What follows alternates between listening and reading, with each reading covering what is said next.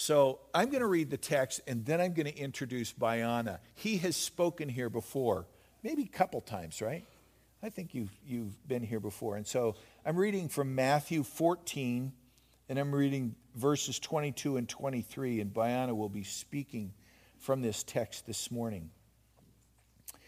Immediately, Jesus made the disciples get into the boat and go on ahead of him to the other side, while he dismissed the crowd. After he dismissed them, he went up on a mountainside by himself to pray. When evening came, he was there alone.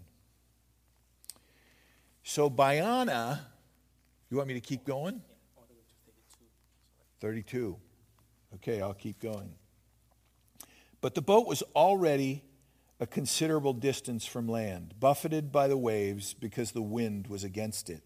Shortly before dawn, Jesus went out to them walking on the lake.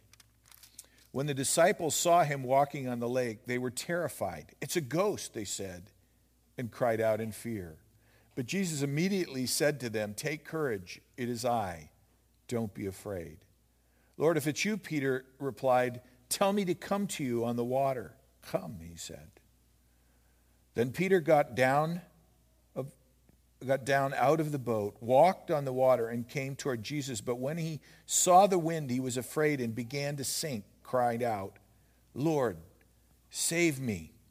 Immediately Jesus reached out his hand and caught him. "You of little faith," he said, "why did you doubt?" And when they climbed into the boat, the wind died down.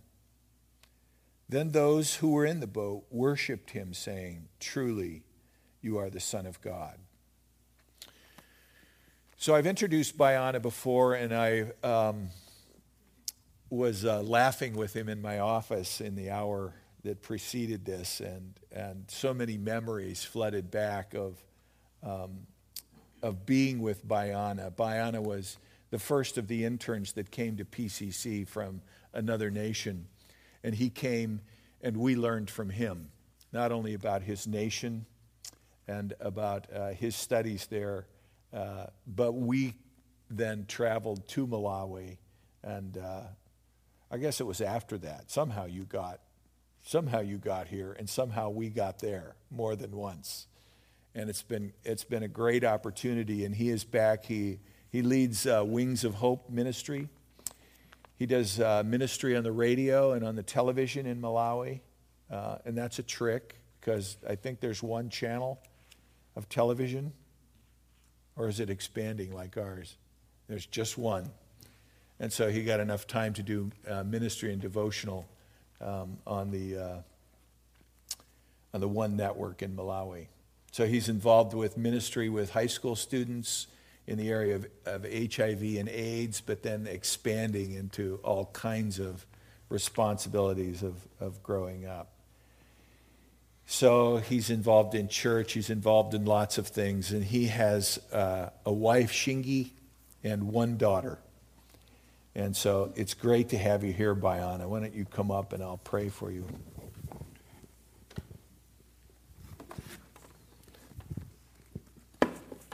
Father in heaven, I give you thanks for Bayana and for his bringing the word this morning. I thank you for a long-term relationship with him and ministry in and out, both here as well as Malawi. And thank you for our participation in Wings of Hope. And Lord, I thank you and bless him as he travels back to Malawi this week. We're grateful for him today. In Christ's name, amen. Amen. Well, good morning. First of all, I would like to say that I consider this a special privilege for me to be able to come and to speak. I never take this for granted. I would like, in a special way, I would like to thank Tim Sanquist, an old friend of mine, and it's been great to see what God has done over the years through this friendship. And I'll never forget the time that I stayed in his house some 7 summers ago. In a special way, I would also like to thank the band that played this morning. VK, Shep, David, Brett, Darwin, Sid. You guys were great. Thank you so much that you could come along and play. As they played, it reminded me something. It reminded me of my childhood. I grew up in a Presbyterian church, a very conservative Presbyterian church in Africa. And my father moved from being a soil chemist to become a minister of the gospel. And we didn't like the transition. But anyways, I remember at one time he was moved to this congregation in the remotest part of the country. And there was no organized choir in that church. But there was my uncle from my mother's side. And this uncle of mine, he was one of those people who was just very daring. Those people that would be willing, to stick up at any time. And each time my father would ask, is there any choir or is there anybody who would like to come and sing? My uncle would walk up there. And once he got to the front, he would say, well, I've got this hymn that I would like to sing, but I would like to sing it with my nephews, referring to me and my twin brother. And so he would call our names, Nasa and Bayana, can you please come up? And so we'd join him and would be discussing what song we're going to sing. And it was the most embarrassing thing, for us as teenagers. But he somehow kind of liked it. And then we would sing, people would try, the congregation would try to help us in. And we just hated that. And then Sunday after Sunday, this would happen. So we came to a point where my twin brother and I would literally, if we saw that Uncle Fremont was in the church that morning, we would hide, would make sure we hid, and he couldn't be able to see us. And so he knew that we were kind of, running away from him. And so he would come up and he would say, well, I was expecting the Chunga boys to be here, and so I don't know if you have seen them in here. And somebody would say, oh, here they are. And once again would be called up. And I was just so excited that this morning nobody forced me to go up there and sing. So I thank God for that. Let us pray together. Father, in the name of Jesus Christ, we thank you because of who you are. We're about to hear your word. We ask you to be with us. For I know, God, that without your presence, this moment and this time is going to be meaningless.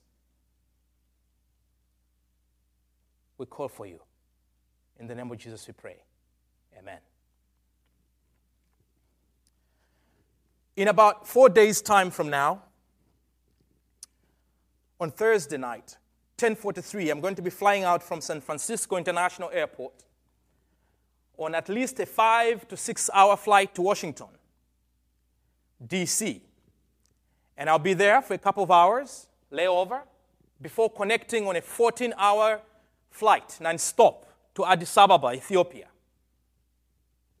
I have a few hours in Addis Ababa, and then I'll get on a 5-hour flight to the capital city of my country, Lilongwe, which is 4 hours away from my city, Blantyre. I have a long layover, about 7 hours, before I get on the last flight to my city. And from the airport, it will take about 10 minutes before I can get to sit on our couch with my wife and my daughter. And as I look forward to this trip, I'm sure some of you are going, oh my goodness, all those hours on the airport, all those hours, sitting in that little thing, I wouldn't want to fly for those many hours. Some of you are better travelers than I am. But I wouldn't blame you if you say that's a lot of hours traveling. And to be quite honest with you, I don't like the fact that I'm going to be traveling all those hours. But there's something that excites me about this trip, about these long hours. It's the fact that at the end of all these hours and these layovers, I'm going to see my wife and I'm going to see my daughter. That I'm going to go back to my country and be able to serve God once more with new ideas and with a rekindled zeal to do God's work. And I know that when I get there in Blantyre, when I hold my wife and my daughter, and when I get back to doing what God has called me to do, I'll forget about what I went through, the layovers, and all the hours that I went through. Life, in so many ways, is like a journey. The goal, the purpose of life is the destiny. But somehow, before you get to a destiny, you've got to go through a process. And that is what is called a journey. In everything that you do, there's going to be a journey. There's going to be a process for you to get to the destination point. And even in the Christian life, we also are on a journey of faith. I remember talking to my wife. She went through all that process of expecting a baby, and after losing a few, it was not an easy experience. But the moment she had that baby in the hand, to be able to see her face changing, to see the life and the excitement in our life, said, I want another one. Said, have you forgotten what you went through? And she's like, what did I go through? And I had to remind her. Well, but I can understand that, and women can understand that better than we can do men, because the joy of having a baby in your hands just overlaps the pains and whatever struggles you went through. And that's the mystery, and that's the secret about a destiny. The victory that comes after war has got the potential and the power to remove all the scars and the pains that you experienced during the fight. Because at the end of the day, you don't talk about the scars. You talk about the victory. You talk about the trophies. Even in a soccer tournament or a tennis match, you don't talk about that double fault when you've got the trophy in your hands. You talk about the ultimate goal. And in the Christian life, we've got the same. God and eternity is our goal. And that is our destiny. But before we get there, there's a process. And for some of us, that is 50 years. For some of us, that's 70 years. For some of us, that's 100 years. Tim's mom just turned 99 years old. And I was saying, wow. Because, people don't live that long in Malawi, in my country. And for some people, it's going to be that long before they can get to eternity. Jesus Christ lived for 33 years on earth. He officially started his ministry work when he was 30. He died at 33. He had 3 official years of doing ministry work. And that kind of tells us something. It's not how long you do ministry, it's the quality of the ministry that you do that can make the whole difference. But there's something that happened over these years as you're serving and moving on to the destiny. And that thing is what we just read today. From the book of Matthew chapter 14, from verses 22 to 32. This is one of those many events that happened on this journey of faith for Jesus Christ. Now, when you look at the passage of Scripture that we've just read, the passage of Scripture starts with the words, immediately Jesus made the disciples get into the boat and go on ahead of him to the other side while he dismissed the crowd. Now, you don't have to have a grade in English for you to know that if a story starts with immediately, there must have been something that happened prior to this. Well, you don't have to be a theologian either for you to find out what happened, because all you have to do is open your Bible and look at the preceding story. And what happened was Jesus Christ had just fed 5,000 people. Well, technically, it was more than 5,000 people, because in those days, they would never count women nor children. So this was more than 5,000 people, maybe even 9,000 or 10,000 people. And I've said this, that food is a basic necessity for humankind. And when you reach out and you meet a basic need of man, man has the tendency, from my experience in Africa, to develop loyalty to whoever gives out and meets that basic need. I can understand when a woman feels disappointed by a man who is not able to provide and protect her. Because I believe that loyalty sometimes goes hand in hand with the fact that your needs are being met. So here's something. Jesus Christ feeds over 5,000 people. He gives them food. And I don't know about America, but if you go to an African village and you give kids food, they'll be very excited. Everybody's going to be excited if you give them free food. And you know what? If I gave out food in a village and then the next thing I said, you know what, I want to run for the parliament. I want to be in the Congress. Anybody thinks it's a good idea? I'm 100% sure that everybody's hand is going to be up in the air. Because I will have met a basic need in their life. And because of that, they'll be excited. And I'll be the man of the moment. That's exactly what Jesus Christ was going through. He had fed these people, and there was so much excitement. And some were, I guess, even suggesting, well, this is the king. Let's make him king. But you know what?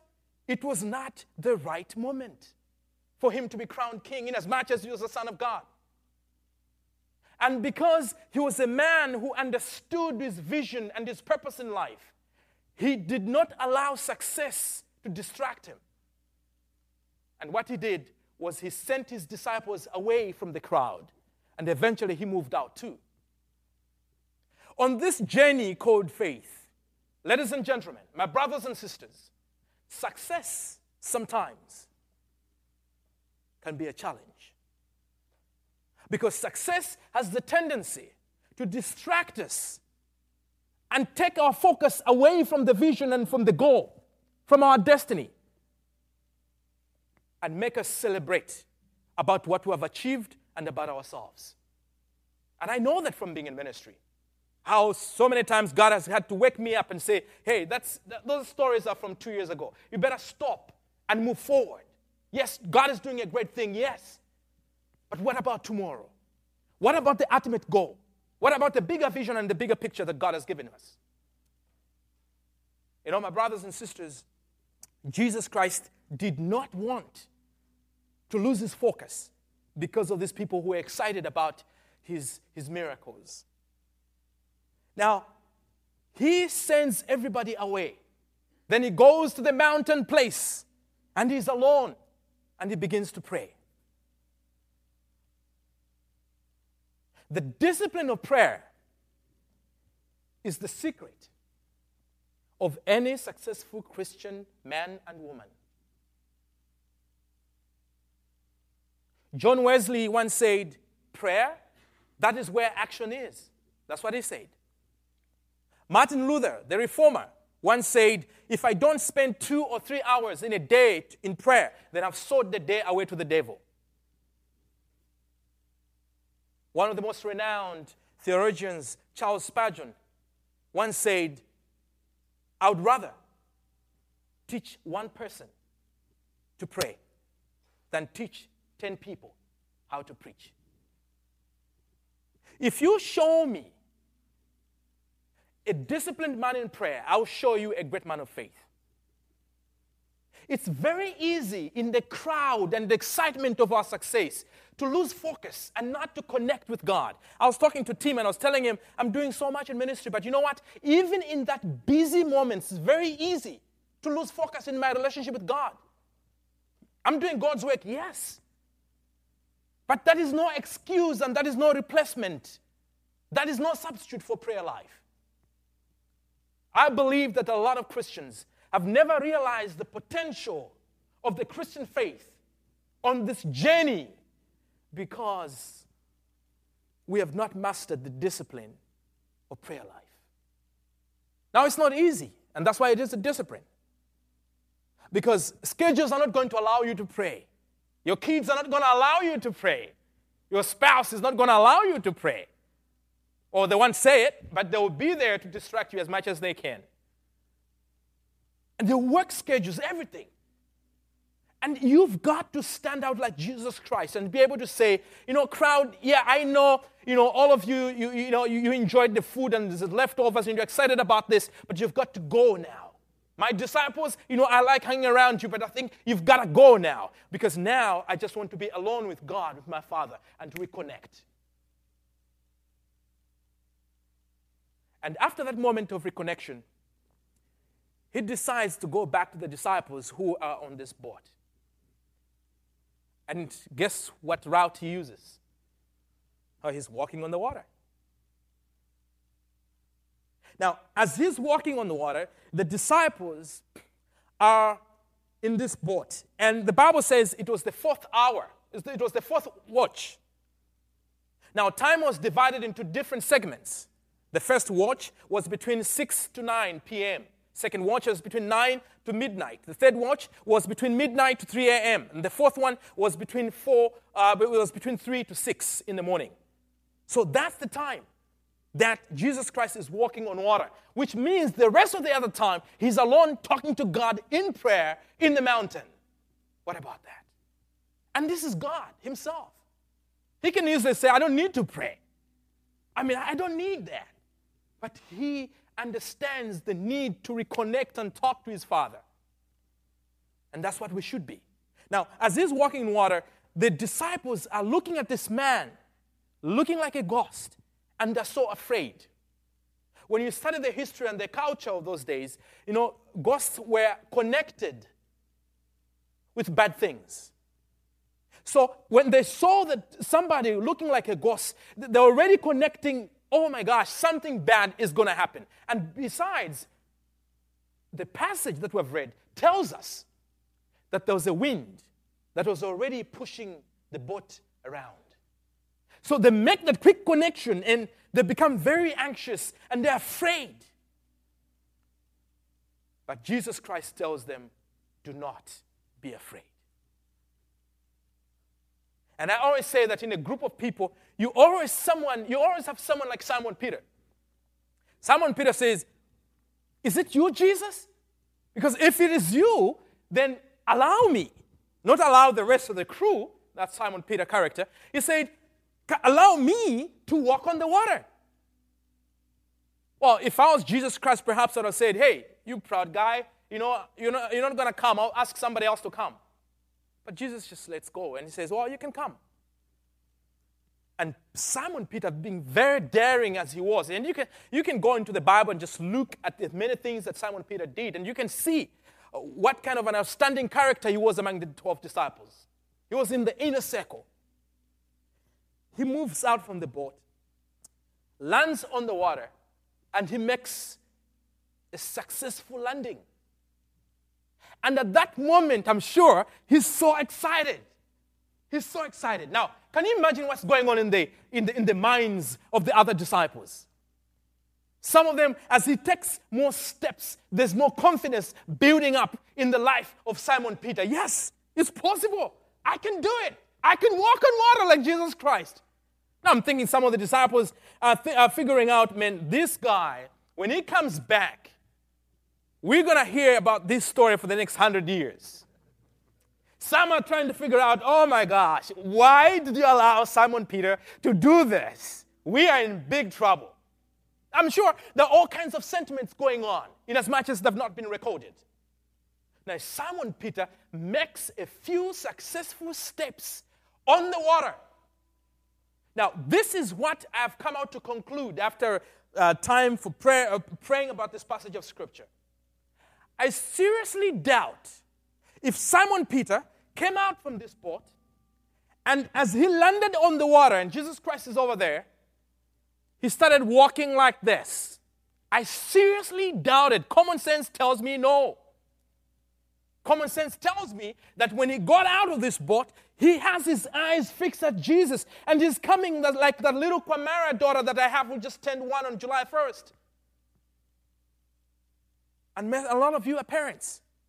When you call out your son or your daughter, I'm sure they don't come like this to you and say, Daddy, carry me. I'm sure that they throw their arms like that, looking a little helpless. And it's one of the greatest feelings as a father to be able to lift that child from the ground and to be able to put them in your hands, to be able to kiss them and to be able to say, how are you doing? Don't be afraid anymore. You're with Daddy. You're in Daddy's hands. Now, at this moment, Simon Peter is forging on. And the more steps he takes, the more confidence is building up. Then, remember what I said earlier on. Success can be a distraction. And all of us who have got to fight against that in our lives in one way or another. I'm very sure that there'll be some people in heaven who will say, God, I thank you so much for not making me as successful as I thought I needed to be in the world. Because if I had to be, I would not have ended up being here. But I also pray that there's going to be people who are going to realize that even though they're going to be successful in this world, they're going to pursue God and pursue Him all the way to the finishing point. Now, At this moment, the Bible says, Simon Peter looked at the wind. And then it says, after he looked at the wind, he was afraid. After he was afraid, the Bible says, he began to drown. After he began to drown, the Bible says, he began to yell for help. There's that sequence of events that happens. Now, first of all, just for a second, try to look at it from this way. Try to visualize this. Here is Simon Peter walking on the water. And I'm very sure that at some point, he is confident enough now to look around.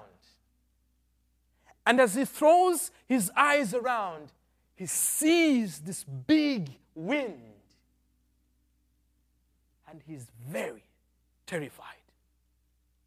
At that one moment, he loses focus of Jesus Christ, and that's all it needs for him to get into trouble. At that moment, when he starts focusing not on how powerful and mighty Jesus Christ is, but on the ability of the wind to drown him, that's the moment the trouble begins. Because it's not like there are not going to be any winds or storms in your life. They are going to be there. Tim was telling me today that life is messy, Bayana.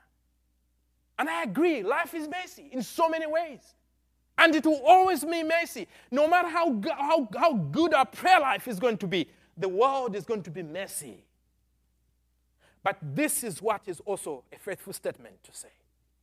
God will always be there. And God will always be faithful, even when we're not faithful. And we can always count on him, no matter what. No matter what is going through, what you're going through, no matter what your country, no matter what your economy, your business, your job, your family, your marriage is going through, you need to know that it's worth it to keep your eyes focused on Jesus Christ. Because the moment we take our eyes off Jesus Christ, we are going to drown. And this is what happens. As he looks at the wind, he's terrified. And he's afraid, and he begins to drown. And at that moment, can you imagine now the sentiments going on in the boat now from the rest of the disciples? Oh my goodness, that's I like that bit. Oh yeah. Let him go further down. That would be a teaching lesson, humbling lesson for Simon Peter. I'm sure maybe someone thinking, oh my gosh, what's going on? He's going to die. But Jesus Christ, the Bible says, and you can go back to the scripture, Jesus comes and grabs him. And then later on tells him, you of little faith. Now, if it were most of us, this would have done. You of little faith, what's going on? And then would have come and grabbed him. Look at how Jesus Christ does it. First of all, he grabs him, then he tells him the truth. And I believe that the church sometimes has not always done right in terms of helping those people who are fallen on the way. I am the youngest elder in a 7,000-member church, and I'm the director of the youth. And my job, I'm so busy that I cannot be associated with the operations of the ministry, because 60% of the church are young people. But my job and my duty at St. Columba Presbyterian Church in Blantyre is to oversee the relationship between the elders of the church and the youth. There's always conflict. And so I've been called upon to step in there and to help the leaders understand the youth better and help the other way around. And sometimes it gets messy. Because these young people come to me and say, Bayana, the church, these guys, they don't know, they don't understand us. You know, we're 60% in this church. We just form our own church. And I'm sitting down there trying to listen to them, but also with love and care, trying to explain some of these things. And I've been on that position for about a year or two now. And I was telling Shingi, you know, that's it. I think I've got to go in as much as they want me to stay. And I've been so blessed to have a very successful relationship between the leadership of the church and the youth for the first time for 2 years without fights. And it has not been easy. But you know what? This is what happens. The moment you look at your success story and you get distracted with it, then things start to go wrong. And so your prayer is always to pray and say, God, help me keep focused. Even as I become a father, even as I tried and strive to become a better husband and a better wife. And finally, Jesus Christ not only, gives this guy hope, but takes him back to the boat.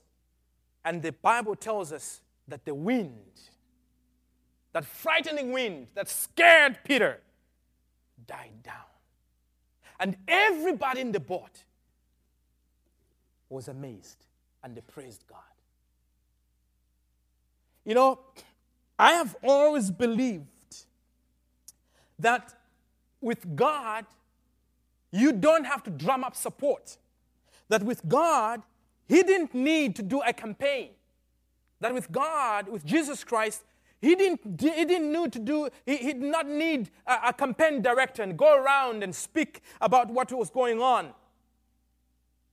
You just needed to be around Him to be able to understand who He was, how mighty He was, and for you to worship Him. Interestingly, that's the same character that you've been given. Inside you, inside me, there is an ability that will make us infect wherever we go, be it an office place, be it in a church, be it in a community, to a point where everybody around us will see something in us. And they'll begin to shake their heads. And they'll say, there's something in that young man and that young woman, into that old man. Not because we're great or special, but because God is special. And He has the ability and the power to change ordinary things into extraordinary things. One time somebody was asking me, how do you do the things that you have managed to do over the last 5 years or so? And I told him it's not about my ability. It's everything about my availability for God's service. And sometimes that's all what matters. You make yourself available for God. You keep your eyes focused on the cross, and you'll be surprised what an infectious person you can be in your community, in your life, in your society. And that is what God is looking for, even as we continue to journey on.